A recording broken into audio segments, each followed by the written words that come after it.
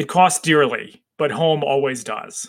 We are the Spy-Fi guys, and this is Munich, Part 2.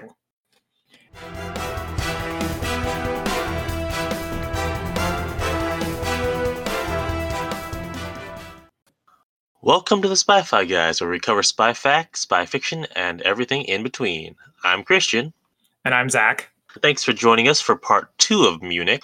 We're going to be looking at the second hour and 15 minutes of Munich by Steven Spielberg and starring Eric Bana, in case you missed the first part. And we ended just as they were arriving in Athens to make another assassination attempt. Now, before we jump into it, I just want to say that watching this movie in the past, the second half is always what ruins it for me. All right. We will see if that's the case this time around. But this is when the movie, first of all, stuff stops blowing up as much. And it gets dark and sad, and everybody's miserable. Since we've already done the synopsis from last time, let's remind our viewers where we left them off. Our team arrives in the safe house in Athens, and it's a dump, to put it mildly. Really Robert even says, like, "I've had nightmares that look like this." They have to sleep on the floor, on mattresses. And then Robert is, going through the explosives they have and saying how they're pretty old. They're from World War II and might be faulty. Like, only 4 out of the 6 of them were salvageable. And they've been dealing with bad explosives and things not really working for a while now. Mm-hmm. And these were, again, provided by Louis. And again, why are they still trusting him to provide explosives? Well, the answer to that question, I feel, is pretty obvious, which is that they don't have a choice. That's fair. But I mean, still, like, after the ridiculous explosion from the hotel that other time, you'd think they would have at least tried to vet it, more before. And I guess they are. They are actually looking at it this time rather than just trusting. Mm-hmm. I don't think they're trusting him blindly, but I think Avner even makes it clear that without him, they would be sunk. They would have pretty much nothing to go on. And they're not quite sleeping, but it's night. Here are these footsteps coming up the stairs. And voices speaking Arabic, and so they get behind couches and whatever furniture they can find cover under, and the men burst in the door and they all draw their guns. Well, I mean, they don't burst in the door; they just they come in the door, right? Yeah. Well, because the point is, as is quickly realized after a near fatal shooting on both sides, is that they were also working with Louis, and they also believed that this would be a safe house for them.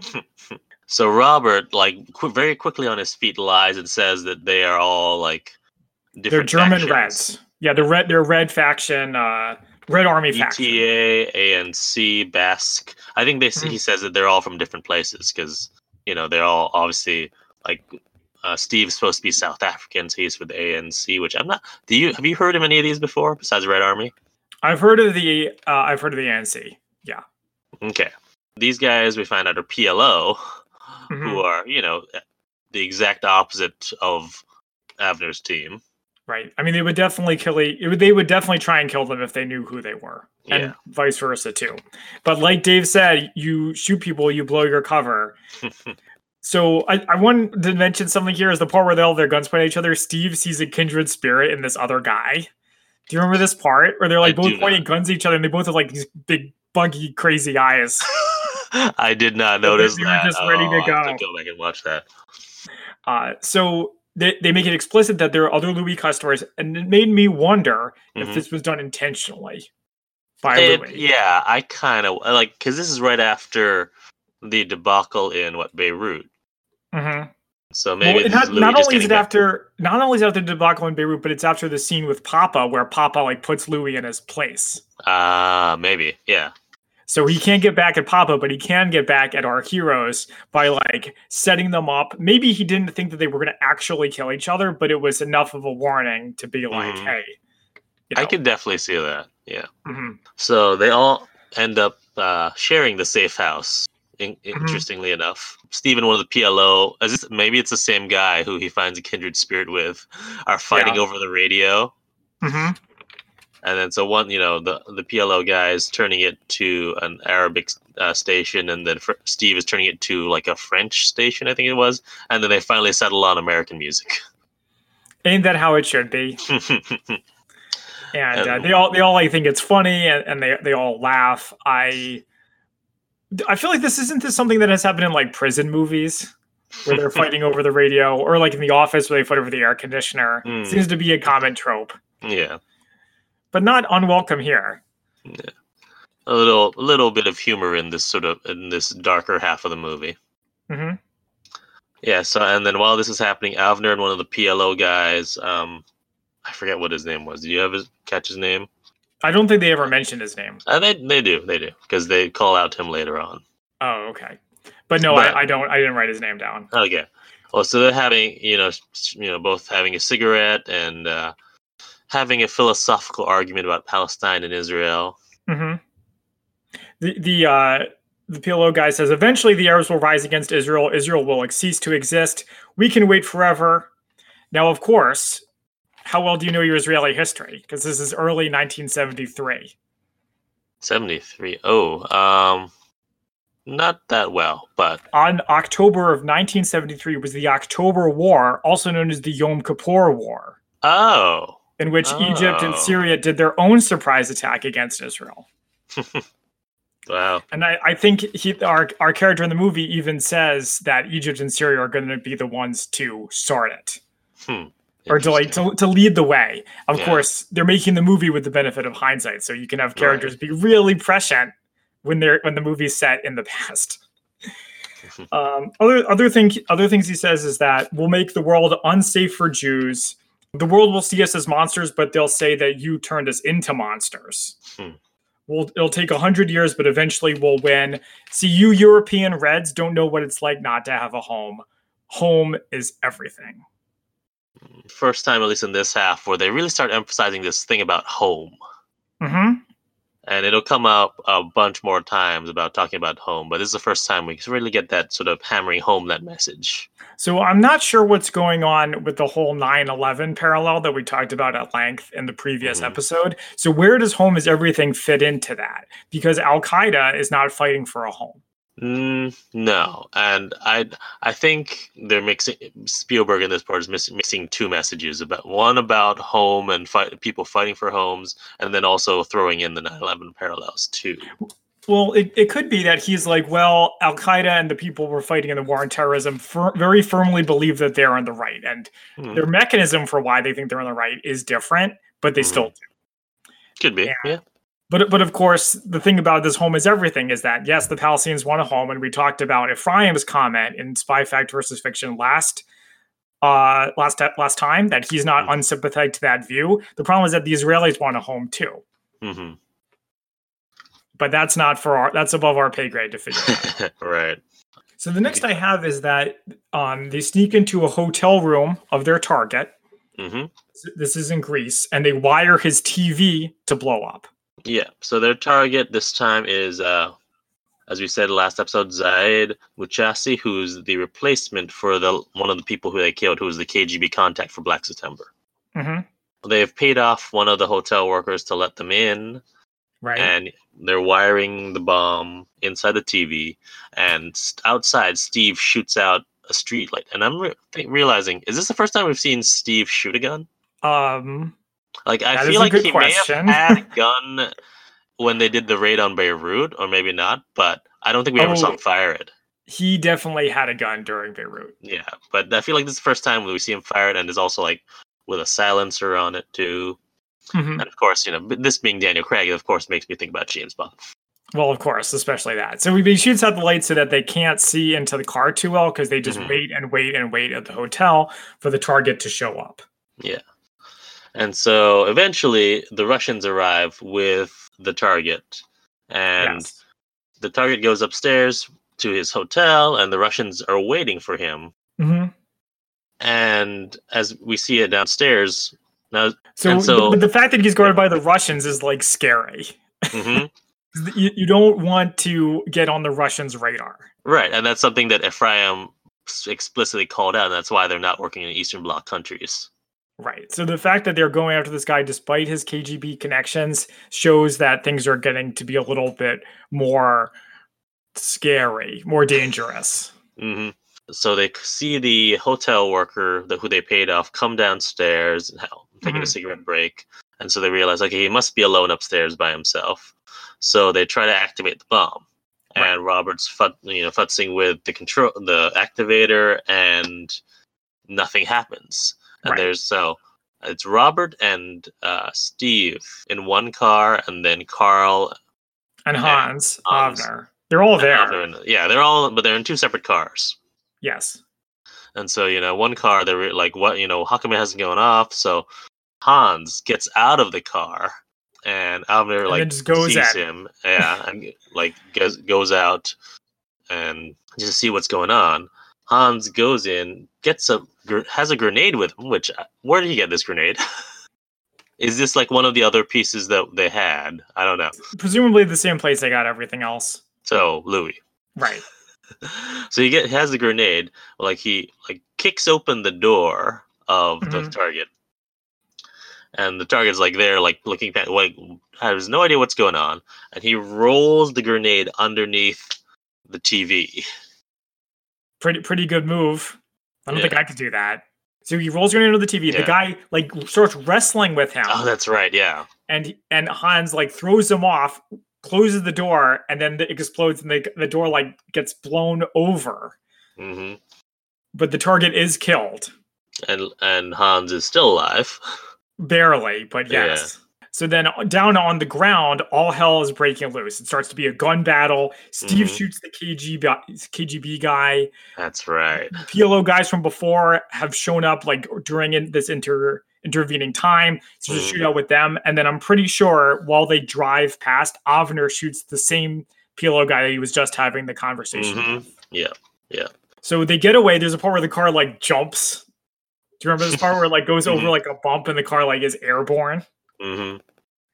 But meanwhile, they're all arguing oh my God, how could you do that, Hans? That was so dangerous. That was so stupid, blah, blah, blah, blah. Mm-hmm. So they argue with Robert, and they're like, how come all of your explosives keep failing? What's wrong? Why is this? And then we find out that Robert was not trained to build bombs. He was trained to dismantle them. That's right. In the army, to be specific. Mm-hmm. So I was wondering about this. Do you think it was the scene in the safe house that caused them all to crack? Because I wanted some kind of explanation for why suddenly Hans is going off book and suddenly Robert's losing his mind. Mm-hmm. Something some kind of scene. And the only thing I can think of is the scene in the safe house where they almost all shoot each other. Yeah, I think that probably at least it put them on edge a lot more to know that their safe house wasn't actually safe. Mm-hmm. So I can see that being a good reason why. Okay. So Louis has a meeting with Avner. Mm-hmm. Tells him that that he knows where Salome is, but he's being guarded by the CIA because the CIA gives him names. Gives him money. Yeah, gives him money. CIA gives him money. It's like a protection racket. It's the CIA gives them money, and in return, Palestinian terrorists don't kill Americans. Right. Americans who live in Israel. So we go back. But they're still going to go after Salome. Mm-hmm. Just watch out for that. And then they'll pretend they'll pretend they don't know if anybody asks about the CIA connection. Mm-hmm. All right. So we go back to, a different safe house, I presume. Yeah, not the flop house this time, a much nicer one. Yeah, and Steve and Carl are having a argument. Steve accuses Carl of pretty much not being gung-ho enough in going after these guys. Well, he goes beyond that. He calls him effectively a traitor. Yeah, and are you sure you're circumcised? Even calls that out. So Steve goes full right wing murderer here. He says, I think I'm the only one here who actually wants to shoot these guys, and the only blood that matters to me is Jewish blood. Mm-hmm. So I think that's what Steve's kind of fulfilling here. Basically, they have this argument, but they don't resolve anything. Right. Yeah. The mission continues. So they go after Salome in London, and he's got the armed bodyguards. And so all 4 or 5 of them at this point are approaching him, and they're from different angles. And as Avner's right about to go in for the kill, seemingly, he gets distracted by these Americans who are like, "Aren't you Robert so-and-so? Don't you recognize me? Come on, man." And there's 3 or 4 Americans who are distracting them. Steve comes over, tries to just get them out of the way. But by the point that they actually leave, Salome is gone. So do you like how this part was like peak John Le Carre spy stuff? So not only are they dressed like spies, Mm-hmm. the hats and even the trench coats, but you also get the like pretending to be not a spy while interrupting a spy mission. Mm-hmm. It was like the nadir of spy stuff in this movie. And also because it's London, of course, it's raining. Yeah. Well, I mean, why else would they be wearing those coats? Mm-hmm. And as the Americans, they get into a car, and as they drive past them and drive away, they all give them the finger. Mm-hmm. Well, one of them even punches Avner in the face. Oh, that's right. And it looked like it was going to be a full-on street brawl between the 3 Americans and the 5 Israelis. But then they back off almost as quickly. So I seem to remember watching this movie that they actually confirmed that those guys worked for the CIA. But then watching it again, they didn't. Yeah. It's left ambiguous. But presumably they were, because why else would a bunch of Americans do that? Yeah. So we find Avner in a bar, and he's making eyes at this woman next to him, and they flirt a little bit, and she's pretty forward and says, I've got to get up early in the morning, so if this is going to happen, is this going to happen? She's like, anytime you want, come to my hotel room. Maybe I'll probably be there. One of the things that is dropped here is that she has apparently a very distinctive perfume. Right. So my question about this scene is, why did he approach her? I think I don't know. It's a moment of weakness which he somewhat recovers from because he doesn't actually go through with it. I have a theory that's makes him look a little bit better. That he thought she was a honey pot trap, as they say later. Honey trap later. And he wanted to go over and talk to her and see if that was the case and confirm that it was true. But then it's like, well, does he approach every woman in every bar that he always goes to, just in case they're a honey trap? So I think, well, I don't necessarily believe that and for our listeners who do not know what the honey trap or a honey pot is, it is basically a spy who's trained in, art of seduction and uses seduces the person, the spy, to get information from them.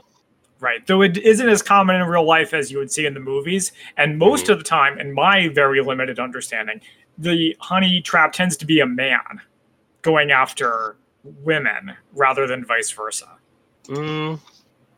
I don't know. I can't really quantify whether it happens more often. I just know idea. that at the spy museums that I've been to, they highlight a couple of examples of a really hot guy who's going after women. But I don't remember any more details than that. Yeah. I don't see that because I think he'd probably warn. So I think he's just saying that she's just the local girl who's fishing for guys, not necessarily an actual honey trap. Right. But then when Carl comes by later, like in the very next scene, Avner says to him, "Beware the local honey trap." So local is what jumps out to me. Indicating that a lot of places have honey traps. I think he's using it colloquially and not as actually as a spy term, honey trap. Okay. Yeah, because then he would be much more concerned when Carl eventually goes, he finds her in Carl's room. Oh, that's true. But we're kind of skipping ahead a little bit. Okay, so let's go back. So Carl, he meets with Carl, and he says that he's not sure if the Americans are CIA or not. They could have been tipped off or they could work for Louis, or Louis could be CIA, or Louis could be Mossad, and he goes through all these different scenarios of what could be actually going on. But eventually they part ways with Carl. He goes upstairs and he calls his wife, which because he's in the UK, I guess the time zones work a little bit better because she's in New York now. And their baby is born. Well, we knew the baby was born. The baby's grown up a little bit, and it's talking now. This is the first we get confirmation that she actually went to Brooklyn. He was the last we saw. He was trying to convince her to go to Brooklyn, but we didn't actually see a resolution of that. And so he hears, the wife puts his baby daughter on the phone, and he hears his daughter talk, and kind of has an emotional breakdown. Right, and then we get another flashback back to the Munich massacre, which we hadn't seen one in a while, I feel. No. I think the last one was when he got on the plane to start this whole thing. Could be. I'm not going to go back and check, but could be. So in this flashback, the Israeli hostages are brought blindfolded on a bus, and they're getting on the helicopters. And then Avner wakes up. Yes. It starts wandering the halls of the hotel again. I guess he goes down to the bar. Yes, to see if she's there. And it looks like the bar's closed, too. Yes. Yeah. Yeah, nobody's there, not just her. So he goes back up to his room, and as he goes into his room, he can smell the perfume, and he smells it coming from Carl's room. And he even says, like, "Damn it, Carl, I saw her first." Yeah. So again, if she was actually like the honey trap in spy vernacular, he'd be much more concerned. Right. So I don't think it's that. I think he was just using it as like a colloquialism of her just being the local woman who's trying to pick up men. At least for now. Yeah. And then he notices that Carl's door is not entirely closed. He like pushes it open, and it's open. Yeah. And Carl is there, naked on his bed, not moving. Right. And he goes over, he lifts his head up, there's blood coming out of his head. I was unclear how he was actually killed. It looked like he was shot in the back of the head. Ah, with a small caliber round, so it didn't go all the way through. I see. Yeah, okay, that makes more sense. Because the front of his head looked fine, and then the back is like covered with blood. At least he died happy. Oh, so after this, I'm leaving. Moment of silence for Carl. So Avner meets with Louis. Right. And Avner is going through all these photos of different woman assassins, and we see that Papa's there too. Yes, which surprised me. It surprised me that Papa would come out of his little castle, because a guy who does what he does almost certainly has enemies. I think he wouldn't want to expose himself like that. Yeah, so Avner is able to identify the woman, and they give her, Papa and Louis give Avner the name for free to assuage any fears that Avner might have that they're responsible or involved with this. We learn that the woman is an assassin. Her name is Jeanette, and she's Dutch. And they tell our heroes where she lives. Yeah. So the team travels to Holland to go after her. And as this is in the train station, Robert's having second thoughts. Yes, he says, "All this blood comes back to us. We're supposed to be righteous." And then Robert's like, "Forget it. I need a break.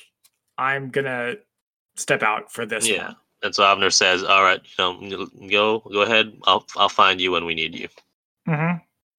And so we find that the woman lives in a boathouse. Yes, Steve and Avner. Yeah, Steve and Avner enter, and so they get their weapons ready. Well, they have these guns. Sorry to interrupt. They have these guns that are look like bicycle tubes. And the way they shoot them is by hitting them in the back like a blowgun. And they also make silence bullets, but it's pretty cool. They're not good for reloading though, because so we see she's trying to seduce him. She removes her robe, and she's basically trying to do anything to get them to not kill her. The aim said, "You could hire me. You know that I work. That I'm good." Yeah. They shoot her both in the chest, and then they need to reload. But she's still very much conscious as they're trying to reload, and even Avner's give me another bullet. So this is like an old school movie thing. I noticed this when the first guy they killed, the guy with the groceries, is that they shoot him and then he goes and kind of looks around and spins in a circle. It reminds me of those old war movies where guys get hit and then they kind of do this big dramatic death. And one I can believe though, because those, while they're very sneaky, it's probably a low caliber round, so it probably takes more. You have to have a very precise shot. They should have done what Hans comes in later and just does it right in her head, and that takes her out. Yeah, but I think it also is showing the transition of movie making from the old school to the modern era of where guns are brutal and generally will instantly mess somebody up, no matter what kind of gun it is. She goes for a gun before they shoot her. She has a gun in a drawer, and then while she's dying, she hugs her cat. Oh, I didn't notice that. Oh. Yeah. It's while she's stumbling around, she grabs the cat and hugs it because she's a woman who lives by herself. So of course she has a cat. Stereotype. Yeah. As she's dying, Avner tries to cover her up, and Hans says, "Leave her and leave it," and then uncovers her. Yep. And then they have a team dinner, and Avner's like, I think this is again going back to how Avner cooks, and I think more in this part cooking. he's cooking when he's stressed out because he makes like a ridiculous amount of food for just three people, because Robert's not there. Oh yeah, because Robert's not there, right? So then while they're eating, they talk about 130 passengers killed in Athens. Someone quotes Golda Meir saying, "Killing Jews is now an expensive proposition." Mm-hmm. Which again is like September 11th, where you can hit us, but we're going to hit you back a lot harder, and maybe you'll think twice about it because that won't go wrong. Mm-hmm. And they also make a mention of Carlos the Jackal, who performed some of those killings, who supposed real contract killer, and also appeared in the as a main villain in the 1988 version of the Bourne Identity. Oh, really? Yeah. Oh, I thought you were going to say the Day of the Jackal, but I think also that's a different Jackal. Wait, that may be a different Jackal. Actually. I think it's just a fictional character who's named the Jackal. Yeah. Is it a jackal? A jackal? Is it a jackal? So next, seemingly after dinner, when Avner's asleep, Steve goes to Avner's room, says he went to go check on Carl afterwards because he wasn't quite right, and he said that Carl wasn't in his flat all night, and they find him on a bench near a river, and he's been killed with a knife. Yes. And said that they didn't take anything, and he'd just been left there. So this part reminded me of like a horror movie. You mean all of them slowly getting picked off? Right. And just the sort of general tone and the way that it looks and the way it's not clear how Hans was dead until they get up close. Mm-hmm. Big time. So then the next scene is what I think of when I think of this movie, especially the second half of it, which is it feels like forever of Avner going nuts and becoming paranoid. Yeah. When he gets back, he searches his room. He's like going through all the rooms with a gun. He doesn't see anyone. Mm-hmm. He searches his bed for a bomb. He searches his phone, his TV, basically all the places that they hid bombs. I think he asked in the previous scene, he asked Louis, am I being hunted? Mm-hmm. And so intercut with this is Robert, who's in a cabin in the woods, and he's like playing around with bombs. I wasn't sure if he was either building them or dismantling them, or what was he doing? Both? Probably building one, I would think. That is his job now. And you also see all his toys that he made, like just around the house. And so Avner he's cracking. He's going a little nutso here. Right. Getting super paranoid. The scene of Avner cracking up concludes with him finally going into his closet and trying to sleep. Blanket, yeah. Which is a callback to earlier in the movie when they talked about an agent who slept in his closet every night. That's right. I forgot about that. Yep. But so when we cut back to Robert and we see one of his toys. So was it the Ferris wheel that set off the bomb? I think it's just a coincidence. Okay. I think the Ferris wheel moving is designed to show it's like a countdown to his death. I see. Because I don't see how it could have caused it to blow up. I don't know. You're right. So Robert's whole cabin blows up. Mm-hmm. And Avner gets a call from someone, and he finds out about Robert. And goes to a meeting with Louis. And while as he's meeting with Louis, he's looking in a window at this big giant kitchen, and in the reflection in his mind's eye he sees Robert, and then when he turns and when he turns back, it's actually Louis. Yeah, I like that part. Mm-hmm. And Louis gives him some new info on Salome, where he is, and he's in a compound. Yes. When he asks why he's helping him, and Louis says, you pay better than anyone. And then he starts talking about the kitchen. He's like, hey, you like that kitchen? You can have it. But what are you going to pay? What are you going to do to get it? They raid Salome's compound, and it's just Louis and Steve. Not Louis, Avner and Steve, rather. Right. They try to use the sniper rifle, but it's like a house party's happening. Mr. Popular. There's a huge amount of people there, and they have who Avner thinks is Salome in his sights, and Steve's like, "Are you sure? You need to be sure." And as they're waiting, and when the moment of hesitation, a guard finds them. Right. And they shoot him pretty much point blank from with the sniper rifle, and he dies and falls into the pool. Yep. Gunfight ensues. Well, it's not really a gun. It's not really a gun. Yeah.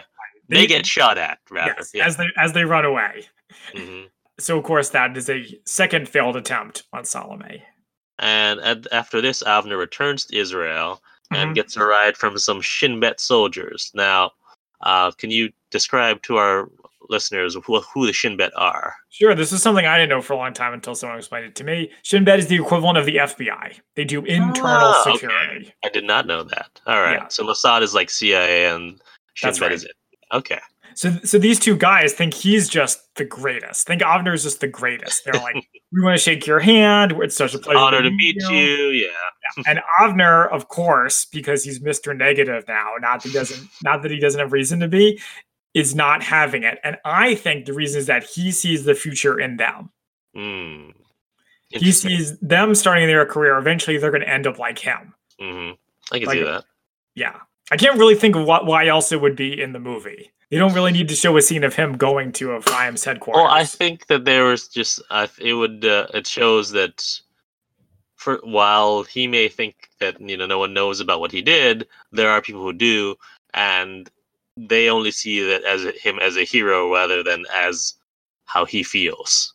Yeah, that's a good point. Yeah, that's a good point. Avner meets with Ephraim, and Ephraim says that they have no issues with anything they did except for the woman on the houseboat. But they still want to know who Louis' group is, and Avner's like, no, they'll never work with you. They only value your loyalty. And Ephraim gets riled up by this and says, the only loyalty you have is to Israel. But Avner still won't give them up. Yeah, no matter what.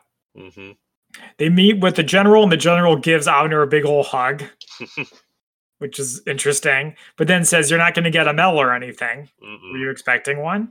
So then Ephraim starts a tape recorder and says June 16th, 1973. And that the fact that they mentioned the date was interesting. It's also a mistake, but we'll talk about it as Spy Fact versus Fiction later. He starts the audio tape, and he wants Avner to give all the details about Le Group. Avner refuses. Ephraim says, "I'll court-martial you." Avner says, "You can't court-martial me. I don't exist." Avner goes to see his mother, and they're talking about how all her family is dead, and just emphasizing seemingly the need for Israel. Really, a place for them to call home. Okay, so I didn't like this part. Okay, yeah. So just one last thing about Israel. She says, we had to take it. No one would give it to us. It's true, but this is what I think I didn't realize this the last few times I watched the movie, but this is what I didn't like about it, is they have the same conversation like 5 times. Just with different people. Really hammer that point home. Yeah, it's like once is enough. We get it, okay? We get it. So Avner offers to tell his mom what he did. She doesn't want to know.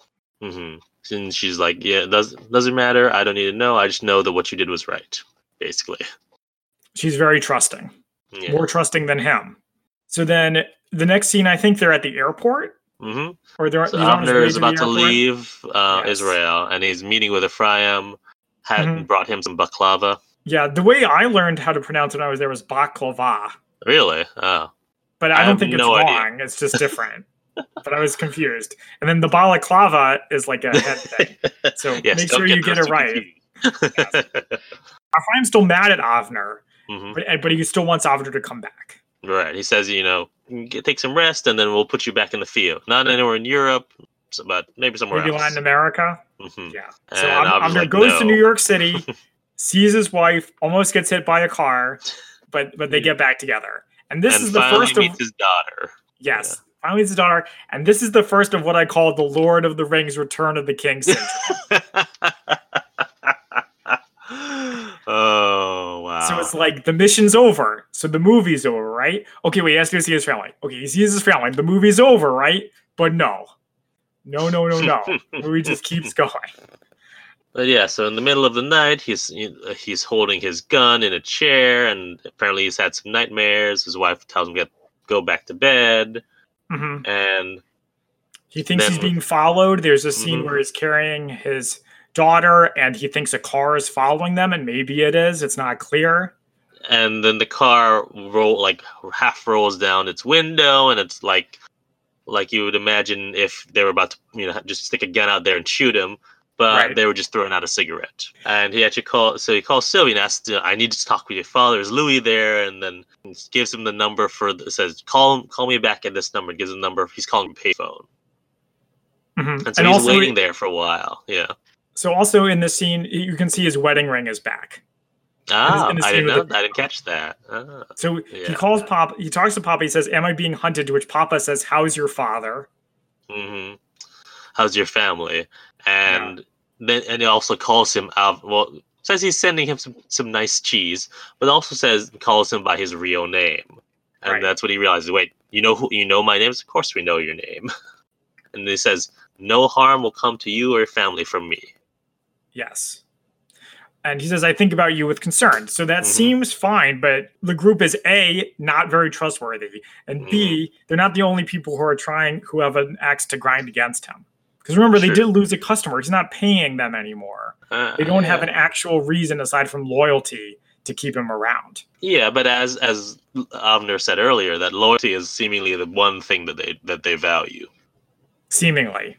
So Avner goes to the Israeli consulate, pushes past a protesting security guard, and starts chewing out, I think, like a local security officer. Yeah, probably whoever their, minister for agriculture, who's actually the Mossad agent is, demands that they leave his family alone. He's like, if you're Mossad, you know who I am. If not, tell Ephraim that Avner wants to see him.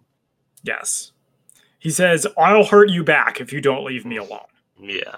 Okay, now we have the worst part of the movie. I hated this scene. I hated this part. It's the worst.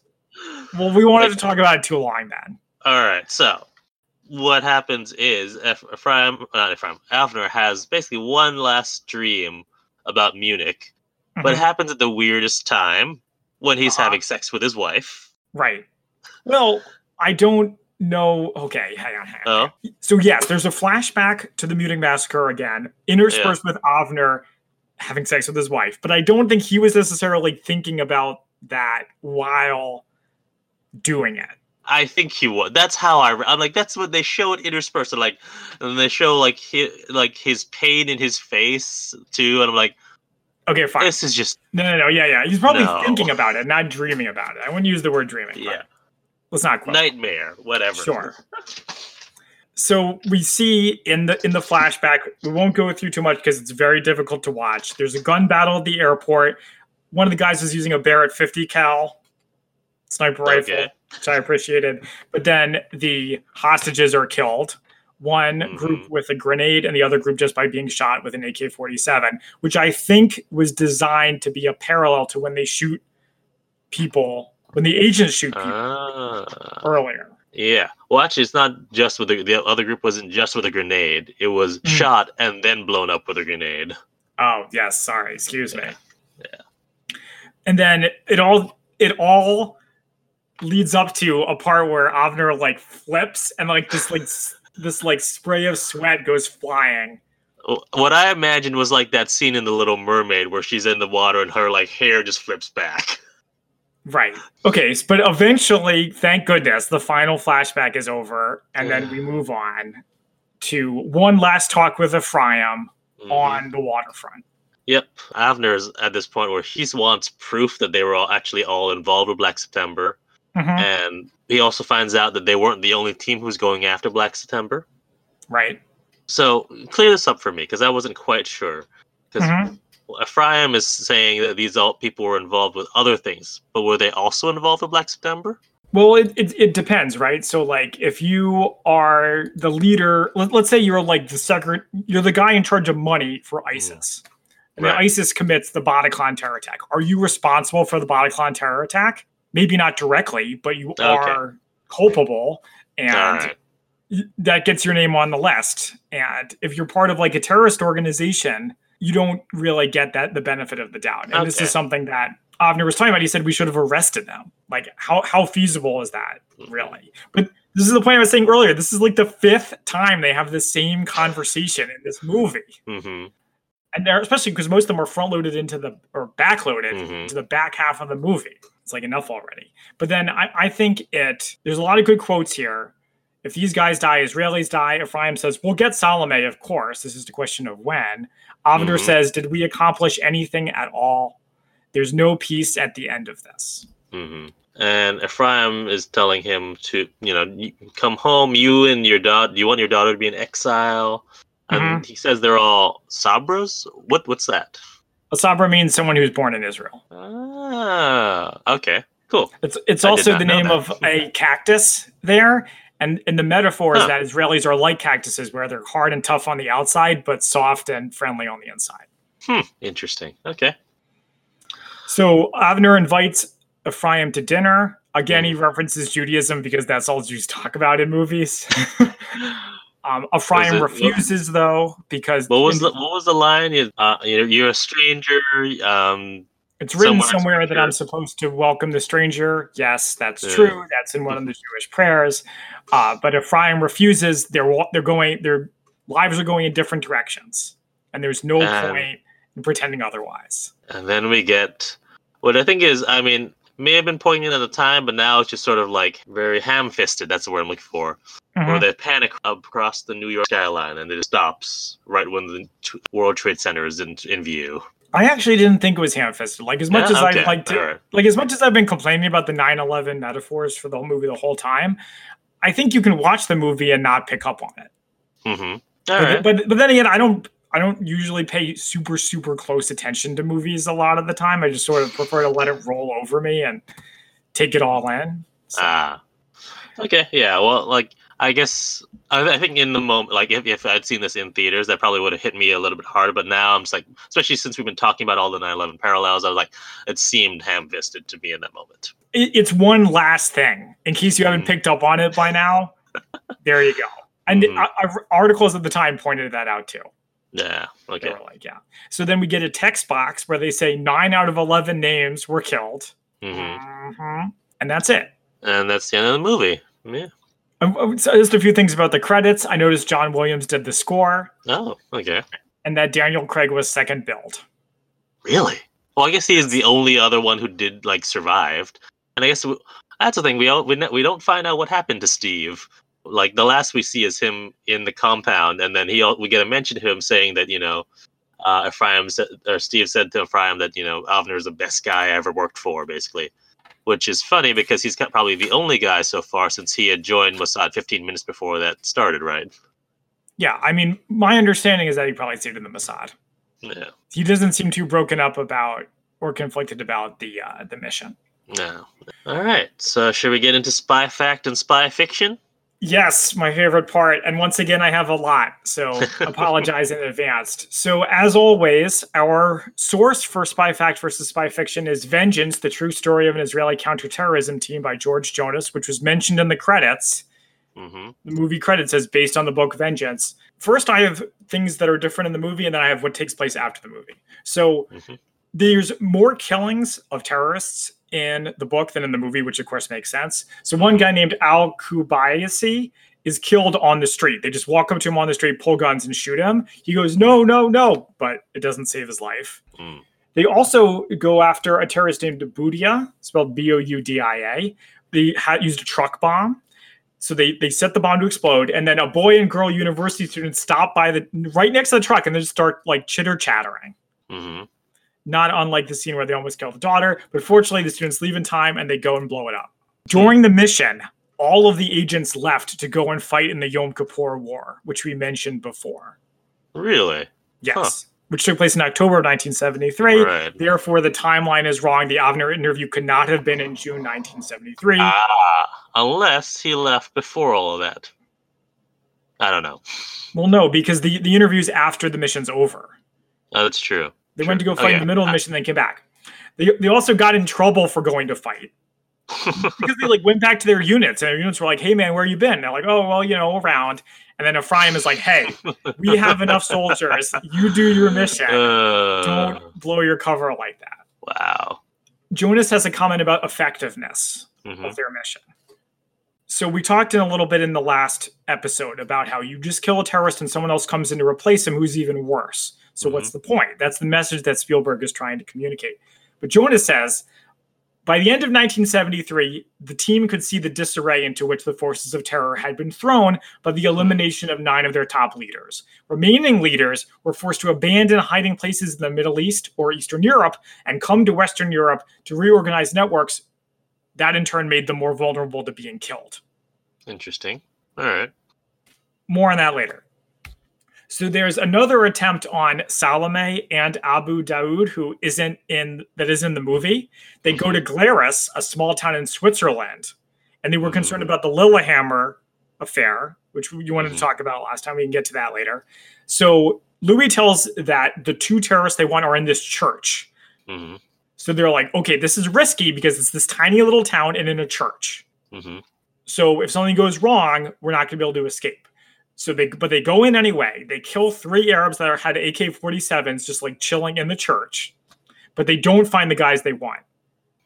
But at one point they open the door and they find 3 priests there, and they're like, well, we can't kill the priests, so they just leave. And they blow it. The group said they were there, so it's your fault for not getting them. So the killing of Jeanette is different. Oh, she isn't naked. That's the biggest difference. And she doesn't try to take off her clothes, and she doesn't beg for her life. She, quote, reflected nothing but disdain and defiance. And then she goes for a gun and they just kill her. She also lives with another woman, so the characters think that she's a lesbian because that was the time, I guess. Robert is also with them. That's a minor difference. Interesting. Avner getting nervous, that's all true. Robert blowing himself up with his own bomb, that's true. But the difference, a little bit more about Avner being paranoid, is that he realizes that killing these guys are easy. You just pay somebody, they're easy to find, you just kill them. But if it's so easy for him to kill them, it would therefore be equally easy for them to kill him. Right? Okay. So the attempt on Salome with the sniper rifle, in the book, they're just doing recon. They don't have a sniper rifle. All right. There's no house party. They're just looking, but then he's not a child soldier. It wasn't clear how old the guy was in the movie, but he's just a young guy. He comes out of the woods like zipping up his pants because he was urinating behind a tree. That's how he was able to surprise them. They do shoot him, but with their silenced guns, and then they just run away. So they weren't dodging bullets, right? Okay, all right. The order of events were a little bit different. Hans was still alive at that point, whatever.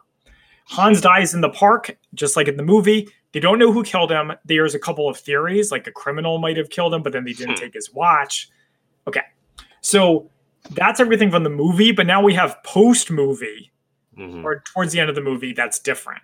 So he did receive a hero's welcome when he got back to Israel. Random people were like high-fiving him or slapping him on the back. The old accountant, the receipts guy, quote, grunted with approval as Avner gave him the accounts and some leftover cash.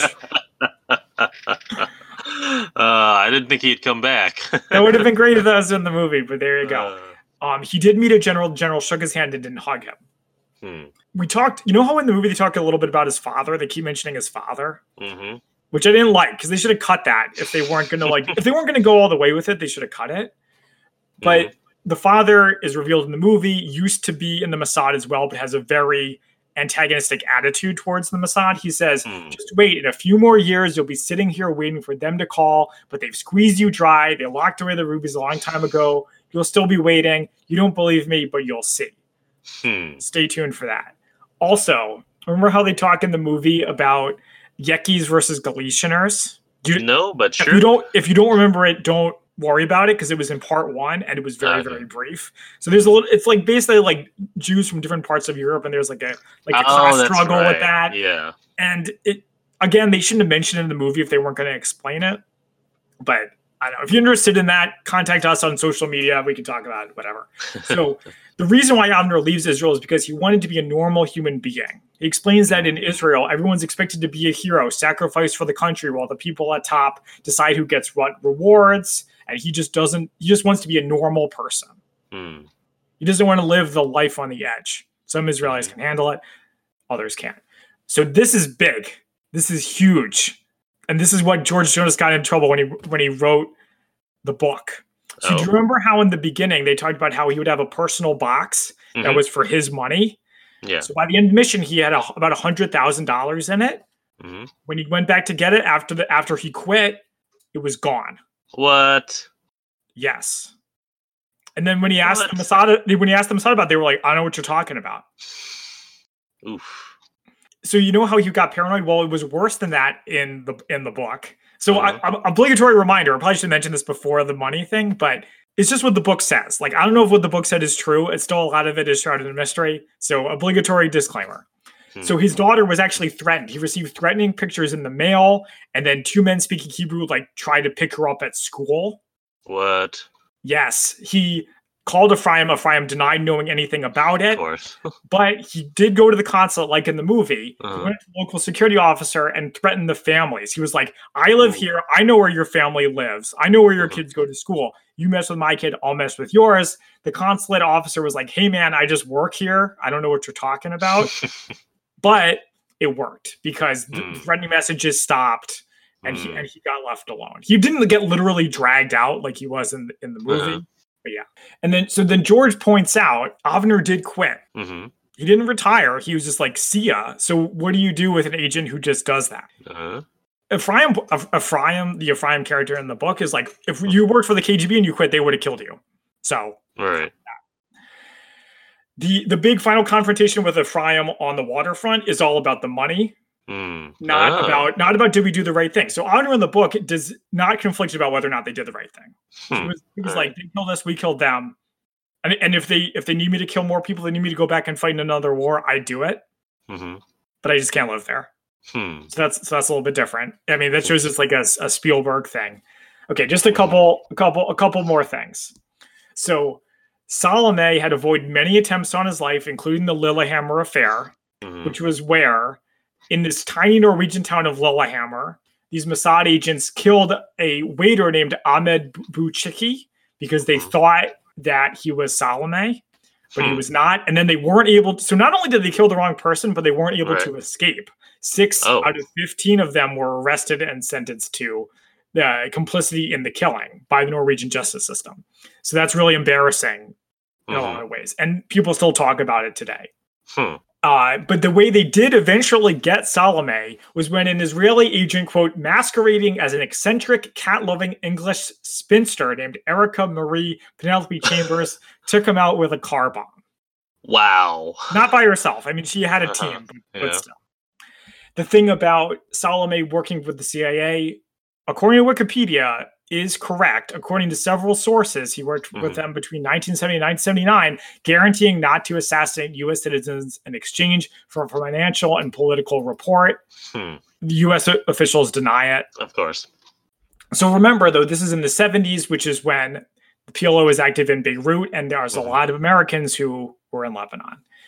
Last thing, according to Jonas, there's no evidence that the term Operation Wrath of God was ever used to describe the operation while it was taking place, only after it was over. Interesting. And I mean, they never actually call it that in the movie, too, do they? Not in the movie. Yeah, okay. Yeah. So that is your spy fact versus spy fiction from Munich Part 2. All right, so let's move into favorite quotes. Do you have a favorite quote? Yes, it was said by Papa. Papa is not my favorite character. Did I steal yours? Go for it, though. I have a secondary one. All right. We inhabit a world of intersecting secrecies. We live and die in the places where those secrecies meet. It's a good quote. That was my first choice. My second choice, however, is from Louis, who says, Europe hasn't been this interesting since Napoleon marched to Moscow. Interesting is one way to describe it. Yeah. All right, so we've done our spy fact versus fiction, our quotes, and now it is time for our rating between 1 and 10 martinis. 1 being an absolutely horrible spy movie, 10 being the best spy movie you've ever seen. Would you like to go first? Sure.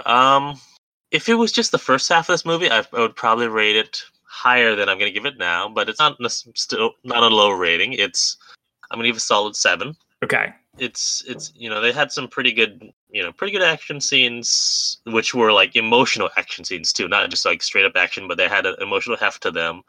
And I thought the characters were interesting, and I liked that they had complexities to them, and also weren't necessarily just, other than maybe Steve, blind, but the rest were not blindly following their countries. So I thought it was good that they had conflictions, but the second half of the movie just got so dour and depressing that it sort of brought down my score. So good solid 7.